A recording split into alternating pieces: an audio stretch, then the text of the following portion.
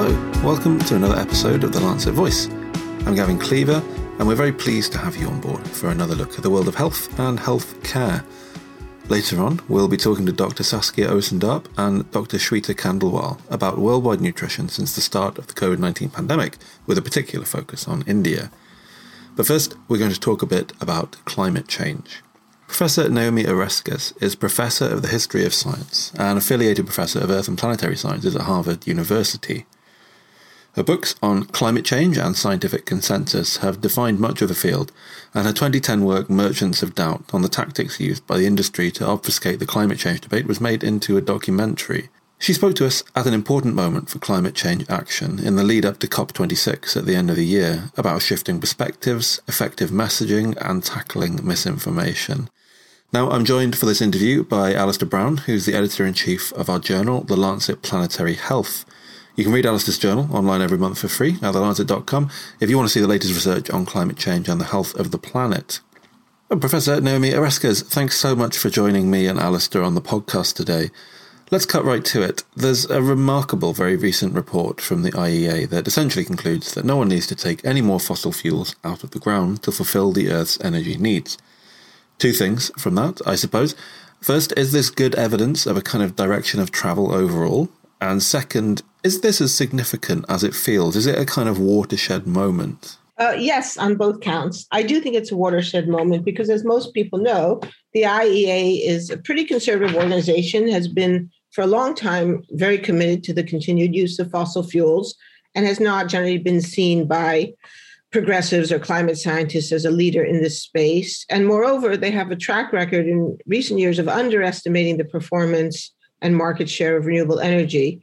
So for this organization to come around and say, yes, this is a moment, this is a really severe problem, and more important, we do not need more fossil fuel development. In fact, we positively should not have that. That's a watershed, because one of the things that the fossil fuel industry has been consistently doing in recent years is to say, well, okay, we've come around. We get it that there is climate change, but you're still going to need us. You're still going to need fossil fuels. Renewables can't do the job. And anyone who says they can is being unrealistic. And therefore, justifying continued exploration for even more new development of fossil fuels. And that's just completely inconsistent with fixing the climate problem. So I do think the IEA report is very important. I do think it's a watershed moment. And now I think, we're in this kind of wait and see moment to see whether governments and financiers and hedge funds and all banks and all the rest take this seriously and use the opportunity that this creates to say, yeah, the IEA is right, and we really have to stop doing what we've been doing. How did you feel about the direction of travel before the report? The last few months, obviously, with the new administration in the US have been a kind of sea change in approach, if you'll excuse the pun, I suppose.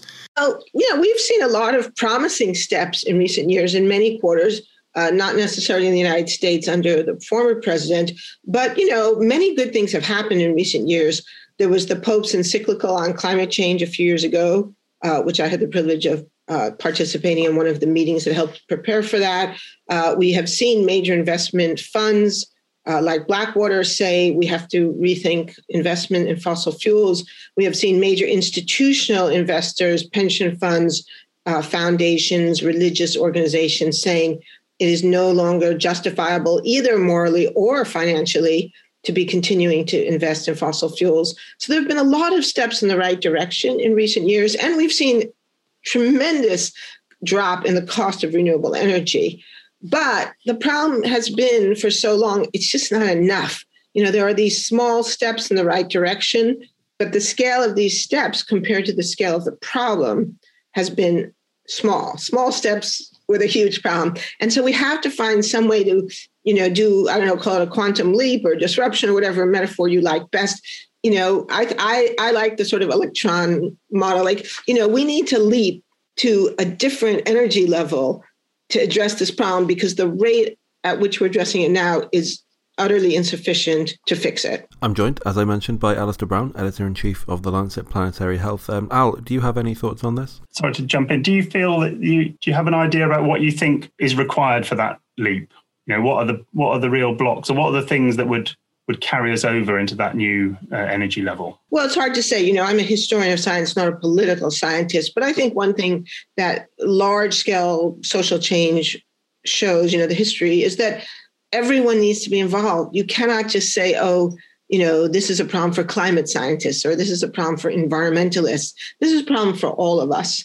Environmentalists and scientists have been on this issue for a long time. 30 years of history shows that they've been right, that scientists got this problem right, that environmentalists largely got this problem right. But other groups, the private sector, the banking industry, particularly finance and governments, have really dragged their feet. So again, this is one reason why I'm hopeful that the IEA report could be important. It comes in the context of accelerating concern in the finance and business sectors. I think we desperately need more business leaders to step up to the plate. And I think we desperately need the business community to say, the fossil fuel industry does not speak for us. The fossil fuel industry is a dying industry. I like to say that coal is so 19th century and oil and gas are so 20th century. The future is not with fossil fuels. And we hear that, say, from the American Wind Energy Association, but they're small. Almost by definition, the incumbents have an advantage. They have a political advantage, they have a social advantage, they have an economic advantage. And so the fossil fuel industry has had a huge voice in this space, a voice that, in my opinion, they don't deserve. And I think it's time for us to say, we have to stop listening to them. I've done a lot of work on the history of tobacco. And one of the things that public health officials came around to was realizing the tobacco industry could not be a partner in tobacco control. The conflict of interest was just too existential. And I think we've now seen that with fossil fuels as well. The fossil fuel industry has had 30 years, arguably actually more like 40 when you think about what a company like ExxonMobil knew about this problem back in 1979. They have had 40 years to address it. They've had 40 years to change their business model. They've had plenty of time to do it in an orderly way, but that's not what they've done. They've blocked action. They've lobbied against meaningful policy. They've continued to spread half-truths and disinformation about the issue. So I think we really need to have a clean break with the fossil fuel industry. And that means government and the private sector have got to play a leading role. Do you think that we're now winning the argument? The scientists, as you say, have been shown to be right, but not everyone in the public necessarily perceives that to be the case. And one reason they don't perceive it to be the case is because of fossil fuel industry disinformation. Sure. I have written about this, for years now. Yeah. One of the key strategies the fossil fuel industry has used is to say that scientists are wrong, or they don't really know, or they don't have a consensus, or they're just in it for the money. There's been huge misrepresentation by the fossil fuel industry of the state of science and the motivations of scientists. So we face an uphill battle in large part because of the disinformation and half-truths that have been propagated by people who really should know better. And do you feel that the balance of influence is changing, or is there something that are scientists engaging more effectively now, or are there things that that we could do to kind of, box cleverer? Yeah, I think both. I do think that the debate, the public conversation, particularly here in the United States, has shifted in part because climate change has now become so obvious that ordinary people can see it. But we can see the climate changing around us. We can see spring coming earlier. People in the Midwest can see that lakes that used to freeze don't freeze anymore. People in the Southeast have seen, the recent spate of tornadoes in Tennessee and Mississippi. They've seen that hurricanes are getting worse, the extreme rainfall events, with biblical levels of rain, things that we didn't used to see in our childhoods. And farmers are seeing it. They're seeing changes in how their crops and livestock are responding. So I think increasingly people get it, that the climate is changing. And so that's where I think then scientists can come in and be helpful by saying, and we can explain why this isn't just natural variability. And I do think scientists have done a better job now of finding ways to speak to people in their own terms, in plain language, not being condescending, not overwhelming people with technical jargon. The scientific community has worked really hard on this. I would say in the last 10 years, there's still obviously room for improvement, but I do think that the scientific messaging and the attitudes of scientists towards this problem has definitely improved. And the attitude piece is a big one, because when I was in graduate school, well, long enough ago that I don't like to say how long, it was considered, most scientists considered that spending time to speak to the public about science was not a good use of your time. and that it wasn't their job. It was the job of, journalists or someone else to do that kind of work. And when someone did do that work, someone like Carl Sagan, they were often dismissed as a, quote, popularizer. I used to always joke, well, most scientists were not popular in high school, so they don't like popular people, right? I think this has changed. And I used to always say to my colleagues, you have this all wrong. You should be kissing the ground that Carl Sagan walks on because he does so much good for the rest of us. He creates so much goodwill towards science. And so I think it has changed. I think the scientific community understands now that the work of communicating to the lay public is a really, really important piece of what we do. It was just interesting to me that you mentioned misinformation, of course, there, and talking about kind of developing consensus around factual information. Now, obviously, the last year has seen that at the kind of forefront of news in the West, at least. These disinformation campaigns being waged against the development of consensus when it comes to thinking about COVID-19 and public safety messaging. What's been your take on that back and forth over the last 12 months? Well, one of the main things I've said when I've been asked about COVID-19 and the involving scientific understanding is that this is an opportunity to remind people across a wide range of views that science is a process, right? We use the word science rather loosely, and in a way we use it to refer to two very different and in some ways actually opposite or at least intention things. So we use the word science to describe what scientists do. It's a process of learning and discovery. And so by definition, if we're learning, then sometimes we will learn new things that make us rethink the old things. And so particularly when something new emerges, like a novel virus that we don't yet know what it is, we don't understand it. In the early days, it's bound to be the case that some scientists' first impressions or first conclusions will be revised in light of new evidence. And this is how science works. So in a way, what happened this year was we saw, the messy sausage-making process unfolding before our eyes. And this is actually an opportunity then for scientists and science communicators to say, yeah, this is actually how science works. We're trying to figure stuff out. And in the beginning, we definitely make mistakes. But, we correct them. We keep on going. We try to figure out what's really happening. Now, the problem, though, I think, is that stands in tension with a different meaning of the word science. People also use the word science to refer to scientific knowledge, the body of information, of theories, facts, evidence that we take to be true, the things that are written in textbooks. So that's science also. If you go to a museum or you go to a planetarium or an aquarium, you are presented with, quote, science. And that's presented typically as a body of facts or a body of well-established theories. And so there's a tension, I think, between our notion of science as a body of facts and our notion of science as a learning process that sometimes destabilizes those facts. And so I think this year has been a good opportunity to explain that tension. I assume that's why I've had 7,000 requests for interviews, because just by chance, I published a book called Why Trust Science right before the COVID-19 epidemic hit. But it's tricky. It's a challenge. And then add to that challenge the fact that there are people out there deliberately spreading disinformation for largely political reasons. It's a very, very challenging landscape. Do you think that you've taken anything away from the last year in terms of what kind of health messaging is effective that might feed back into talking about climate change? Well, I think one thing that we have preliminary evidence on is the importance of diverse messengers. It's a standard trope in communication theory, the idea of the trusted messenger, that people are more likely to accept a claim if it comes from someone they trust. And typically that means someone they either know already, like their own doctor, if they have a physician that they see regularly, or a nurse, or maybe a neighbor who's a nurse, or maybe a religious leader or a political leader. Or it can also be someone who they feel they know. And that's where the political leaders and celebrities come in.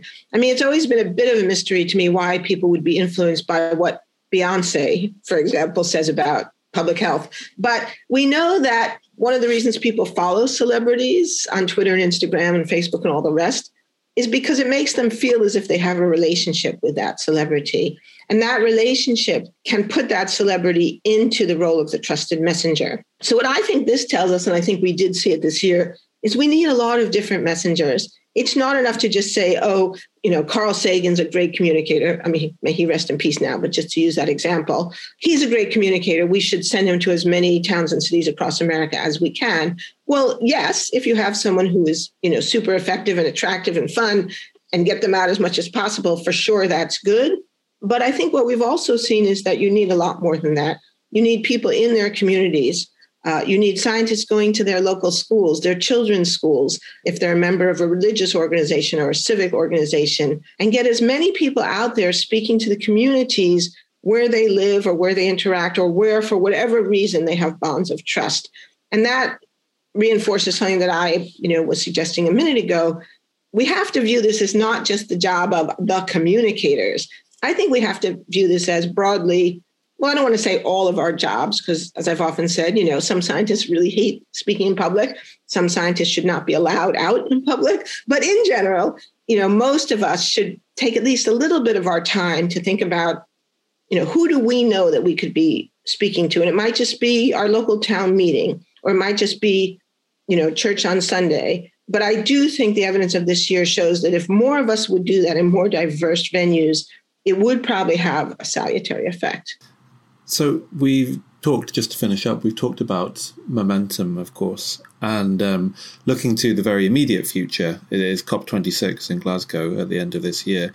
And, it always feels a bit, with climate change conferences and with meetings, it always feels a bit like each one could be a defining moment. What do you hope to see at COP26? Well, it's good you said hope as opposed to expect, because I believe in persistence forecasting. The best predictor of tomorrow's weather is today's weather, and the best predictor of COP26 is COP25.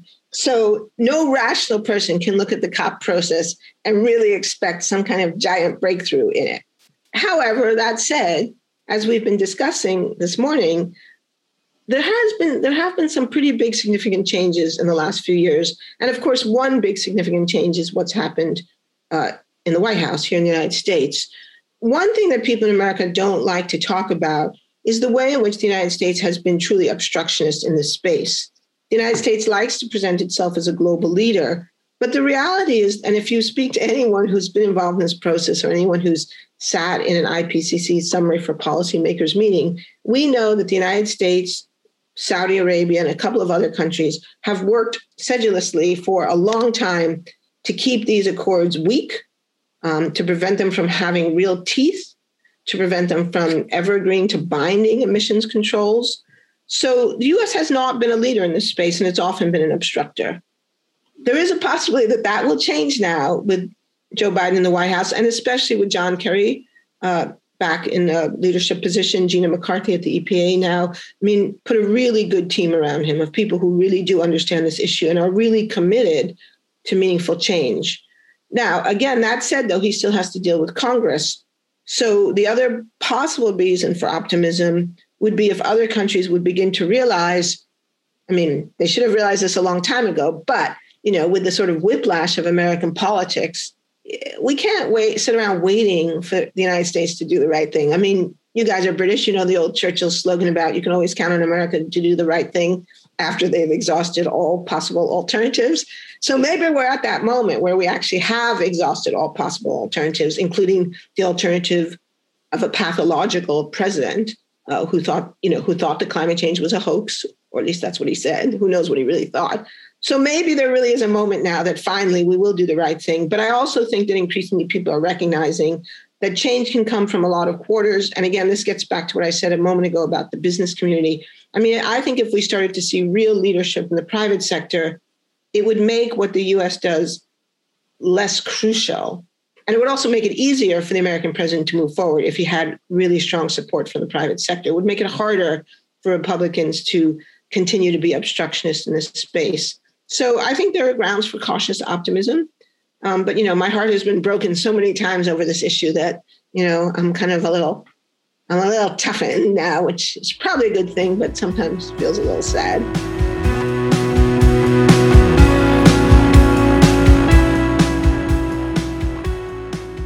Well, Thanks to Naomi and to Alistair there. A really interesting discussion. Now, as I mentioned, Alistair, who you heard interviewing Naomi with me there, is the editor-in-chief of The Lancet Planetary Health, and I just wanted to highlight that they have a new special issue out next week. It's open access and free to read, as all of their publications are, and the papers in their special issue look at the latest figures in climate modelling. It's a collection of 6 papers, and the modelling forecasts in them look at areas like mosquito activity and suboptimal temperature effects. It's well worth looking up when they come out next week on July 7th, of course, at thelancet.com. Now, I'm joined as ever by my co-host Jessamy Bagenal, who's a senior editor at The Lancet. Jessamy, it's kind of interesting to think, isn't it, about this slow, incremental change. The danger, of course, with climate change is the domino effect. It's like several consequences of climate change kind of all cascading, I guess, to cause extremely quick and severe consequences of the planet. Do you suppose maybe there's a chance that action itself, governmental action, policy action, systemic action, will cascade? Naomi sounds hopeful. What do you think? Climate change has been taking up all of my thoughts recently, really, and I feel both depressed and hopeful about it, in the sense that, you know, we've got these SDGs, climate change is obviously a big part of that. We've had a real lesson that the sort of anti-fragility and resilience type mode is really the only way to govern. You know, we could have invested in pandemic preparedness and prevented catastrophic COVID-19, but we didn't. We could now invest seriously in climate change and prevent future generations having enormous issues, but we're not at the moment. But it does seem to be that we are potentially moving in that direction because, one, out of necessity, but also because I think there is increasing, you know, regulations that will move the financial markets, that they will also then have to start, you know, putting more of a focus on this. But it still seems to be pretty slow, I think. Following up on that, do you think kind of maybe it's a little bit depressing relying on kind of capitalist invisible market model of change to tackle many of the problems with climate change? Do you think this is kind of place of taking it outside of the market's hands, or do you think maybe there aren't enough governments around the world committed to that sort of action? I mean, I'm slightly swayed by this book I'm reading at the moment by Mark Carney, which is called Value in Values, and I've just finished reading the climate change section. But I mean, he does make sort of a good, you know, I'm not at all for the sort of markets will provide very neoliberal kind of, you know, fundamental, the markets are everything and we can just leave it to them. I'm not of that view at all. And I don't think that there are that many people really that can be now after what we've experienced over the last 2 years. There probably still are. But I feel that given the right regulatory framework and governmental push, that there is a sort of, to be able to involve the private sector and the financial markets, it seems like the only way that we're going to get there. Otherwise, I can't see how we're going to get there without involving them. Do you know what I mean? Yeah, I know exactly what you mean. It all has to go together. It's not, it can't be the right approach to focus on one thing providing a solution. But I mean, again, it just comes back to this short-termism for me. You know, we have been operating in a world where we think about the next 4 years. We don't think about future generations. We don't think about the next 10 years. Anything that doesn't have an immediate impact is sort of pushed to the side. And that's a culmination of both a sort of the political economy, which we now revolve around, the regulations that have then been, you know, made and feed back into that, the politicians, the finances, everything else. It's a sort of downward spiral. We somehow have to start at a position where we undo some of this and start being able to be in a position where regulations, measuring, and then financial remuneration / you know, incentives are in a place to be on a longer term field so that we can think about the future generations, about our children's world and what that's going to be like.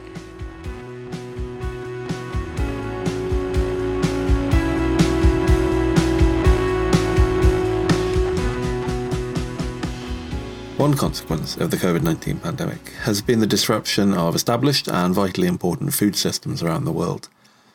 We originally spoke with Dr. Saskia Oostendorp, Executive Director of the Micronutrient Forum, in August last year to discuss how bad the pandemic could be for malnutrition around the world. Here, our Lancet Voice team member Liam Messin follows up with Saskia to chat about what the consequences of pandemic disruption actually have been. Liam and Saskia are also joined by Dr. Shweta Khandelwal, Head of Nutrition Research at the Public Health Foundation of India in Delhi. Shweta brings a focus on the specific malnutrition problems facing India as a result of the pandemic. Hello Saskia, you spoke to us back in August of 2020 about the impact COVID-19 was to have on child and maternal nutrition. It's now 2021, so how are things going? Yes, thank you, Liam. So, our first estimates done last year on the impact of the pandemic were based on assumptions on how COVID-19 would disrupt food systems, affecting supplies and food prices, would disrupt the coverage of essential nutrition and health services, and based on economic projections. And we are now in 2021. And unfortunately, the pandemic is far from over yet. And that's different than what we had anticipated last year. And we still don't have real-time data on what happened to malnutrition. And that's because countries were unable, due to COVID, or most countries at least, were unable to implement these household surveys that are required to collect these data. However, we do have data now that demonstrate that our assumptions on how the COVID-19 pandemic would affect the underlying drivers of child malnutrition were correct or maybe even too conservative. We know that an additional 150 million people have been pushed into extreme poverty and that the numbers of food insecurity and hunger are on the rise, not just only because of COVID, but in combination with persistent conflicts and climate change. We've seen reports at local levels on disruptions in the supply of perishable nutritious foods and a declining consumption of these foods. And UNICEF reported an overall reduction of 30% in the coverage of essential nutrition services in 2020. And this includes school feeding programs. It includes micronutrient supplementation during pregnancy and antenatal care.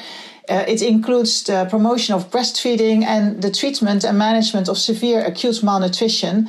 And in some regions, such as South Asia, we have seen reports that these disruptions in the delivery of services were more than 50% in 2020 and had not yet gone back to normal levels earlier this year.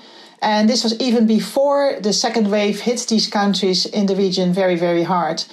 So yes, in 2021, the situation is very grim. And we know that these implications for child and maternal undernutrition will be severe and will have long-lasting consequences, which we will discuss later. And Shweta, COVID-19 has disrupted pretty much everything. But how does it affect nutrition? Let me give you an example from India in terms of the Poshan Abhiyan, which is the Government of India's flagship program on nutrition. Malnutrition among women and children was responsible for 15% of India's total disease burden prior to COVID. And now, unfortunately, COVID-19 has even exacerbated this. With the disruption of Anganwadis, or the child care centers that service as well as midday meal programs which provides food to the school-going children, a large number of children actually have no longer got access to regular nutritious meals. In addition, the economic impact of the pandemic has also reduced the frequency and quality of meals consumed by these households. Let me give you an example from the recent monitoring and evaluation report published by ID Insight and our think tank Niti Aayog, which shows that take-home rations, that means the food which people are allowed to take home, that distribution in Rajasthan, in one of our states here, declined by almost 8 percentage points between January and May 2020.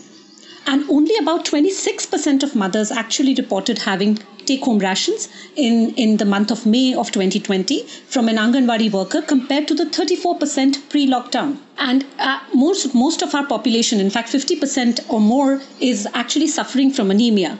And due to disruptions in the supply chain for iron folic acid, anemia was also bound to exacerbate.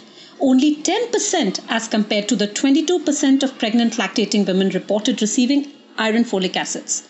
And of these also, only a quarter reported consuming this, while about 52% were reporting consuming this before lockdown. In addition, the food insecurity part has also become quite significant here in India.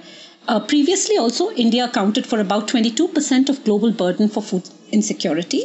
And some recent surveys report from UP, from Uttar Pradesh, one of our states here in India, that the household food insecurity increased sharply from 21% in December of 2019 to 80% in August of 2020.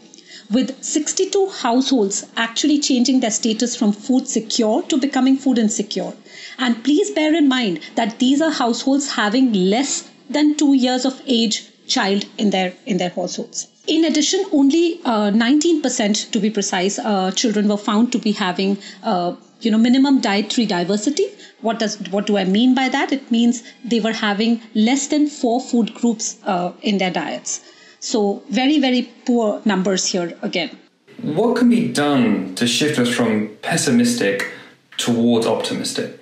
Yeah, so what needs to be done in order to reverse these trends is a topic of discussion during a session on June the 8th that the Standing Together for Nutrition consortium with partners is organizing as part of the World Health Organization's Food Systems Summit Dialogues Health Talks Week. And we will be discussing there the impact of the pandemic and the urgency to prioritize nutrition in COVID-19 recovery policies. And we are really calling on the international community, on donors, on country governments to respond forcefully now to strengthen the deliveries of effective nutrition interventions and to include nutrition investments immediately in COVID-19 mitigation efforts. And in addition, to also adopt longer-term holistic approaches for resilience and building resilience and make sure that the world is meeting the targets that it has set itself for 2030 to reduce and eliminate hunger and all forms of malnutrition. And last year, we summarized the actions that are needed in 5 key areas, and these still hold and need to be implemented in an integrated way. This includes actions in food systems to ensure that more people have access to healthy diets and nutritious foods. It includes actions in health systems to make sure that the coverage of essential nutrition services, vitamin A supplementation, promotion of breastfeeding, antenatal care services, and maternal nutrition interventions, that these are scaled up and can be delivered. It ensures the school feeding programs and programs for the management of acute malnutrition needs to be continued and stepped up. And finally, social protection programs that have been increased in many countries, but that require more funding or more investments to step up and include nutrition into these programs so that more people and people of low-income families have access and continue to have access to these nutritious foods and healthy diets. For India, I think I've summarized the solutions to be feasible, which is FEASIBLE as an acronym here. F stands for financing, which means a sustained and an adequate aid to support uninterrupted public health nutrition activities and essentially having a universal coverage of the nutrition interventions. The E stands for evidence generation. We all know that what gets measured gets done, and so high quality data evidence are of prime importance here. A stands for amplifying and augmenting the capacity to strengthen the local food environments and food systems. We all know this got hit in COVID-19 very badly, and so our plea to Indian government is to be able to strengthen or invest their capacity in strengthening these local food environments. The S stands for systems approach. That means using COVID as an opportunity to rally for prioritizing nutrition sustainably across the health systems, the social protection systems, as well as the community systems. I, for me, stands for investing in innovation as well as scaling up evidence-based interventions. We all know that, bolstering capacity strengthening, building exercises, to deliver this on the ground is very important. The use of technology, for example, motivated workforce are critical to any program success. And so this is also something which we may need to pay attention to. B for me stands for bringing together or building multidisciplinary talent or resource pools of global and regional experts for exchanging synergistic and symbiotic ideas. which actually should inform local solutions. So, the Standing Together for Nutrition Consortium, which Saskia mentioned, is also a very great example. It has people from developing and developed countries, but it helps to bring together a multidisciplinary resource pool.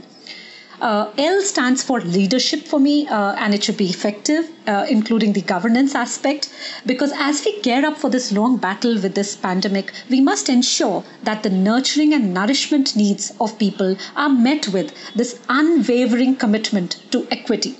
That should come from the leaders first, and of course, amongst all stakeholders. And last but not the least, E stands for strengthening an ecosystem for equitable access to food and nutrition security, not only in times like this, but across the life course at all times. It should be not limited to the regular public health nutrition national level programs and social safety nets, but they should be thought of integration into different other programs as well. So for me, India needs to gear up this, their response to COVID-19 from a malnutrition point of view, and this is feasible, as I just said. Now, Shrita, you just mentioned L for leadership. Is there the political willpower for these sort of proposals? Thank you, Liam, for the question. And I think, yes, malnutrition in India is a huge problem. And there are several reasons for the government to actually pay attention to and try to tackle these multiple forms of malnutrition. Studies reveal that India loses up to 4% of its GDP and up to 8% of its productivity due to child malnutrition. And research, on the other hand, suggests that $1 invested on nutritional interventions in India could actually generate $34 to $38 in public economic returns, which is 3 times more than global average. And these are figures which is pre-COVID. So in COVID times, I'm quite certain that these numbers are going to be even better for India. So yes, in short, my answer to your question is it's possible. The government intent is there. But we need to have concerted, convergent action, prioritizing public health nutrition across the life course, and it should be supported by development partners as well as other stakeholders, including civil society, researchers, academicians, private bodies, and so on and so forth. So yes, as Sveta said, I'm also optimistic, and I believe there is a growing recognition among the international community as well that a nutrition crisis is looming and that we will lose decades of progress in nutrition with devastating lifelong and intergenerational consequences, basically losing an entire generation, and also that we cannot get ourselves out of this pandemic in regions with high levels of undernutrition if we don't tackle undernutrition simultaneously with COVID mitigation efforts. And this point has been made very clearly by leaders from the African Development Bank last month. So yes, there is this growing recognition that nutrition is essential and foundational for all other development goals and needs more investment. But there's more work to do, of course, to convince decision makers and donors on the need to prioritize nutrition over and above all these other development priorities that have now become urgent because of the COVID pandemic.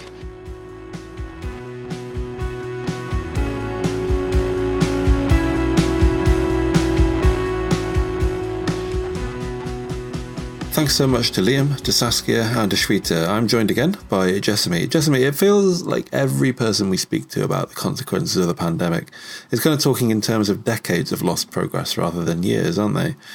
You kind of wonder where the catch-up impetus and the funds will come from for all of these areas, I suppose, But nutrition is a particularly easy case, isn't it, of return on investment? Well, yeah, I mean, I think in that interview they were saying 44 billion, right, lost in productivity from malnutrition. And that's just productivity. That's outside of the health consequences of malnutrition, of people requiring extra healthcare as they get older or, all of those things that feed into each other. So it's an enormous burden. Short-termism is a really, deeply ingrained problem, isn't it? I think we've seen over the last 18 months in high-income countries the kind of extreme short-termism of letting COVID run in places to save the economy, which, became obviously this dichotomy that is completely false. We've learned further down the line. But we're also seeing, aren't we, this short-termism of vaccinating everyone in your country without sharing vaccines around the world. And of course, you know, here in the UK, as we often base our discussions on, but, you know, just because the fact that you and I are both in the UK, we're seeing this Delta variant now that the case numbers are rising massively. And, you know, it's this kind of thing that's going to recur and recur and recur around the world, variants, if vaccines aren't shared properly. But instead, we're just making sure that we get to herd immunity before sharing them anywhere. And of course, these commitments were made at the G7, weren't they? But it's a drop in the ocean still compared to what's required. It's such amazing short-termism. I mean, it is the most obvious one, but as you say, you know, it does require some long-term planning, and that's, as we've seen, very difficult for governments to feed into their policy frameworks. You know, it's not an immediate priority for many people, and as we have this sort of natural view from many nations to start looking inwards and to cut aid and everything else, you know, I mean, it seems like quite a negative spiral. And I mean, I like the question that I think Liam asked about turning it from pessimism to optimism. I think they came back with a very clever acronym about that, but it still seems quite difficult to get there.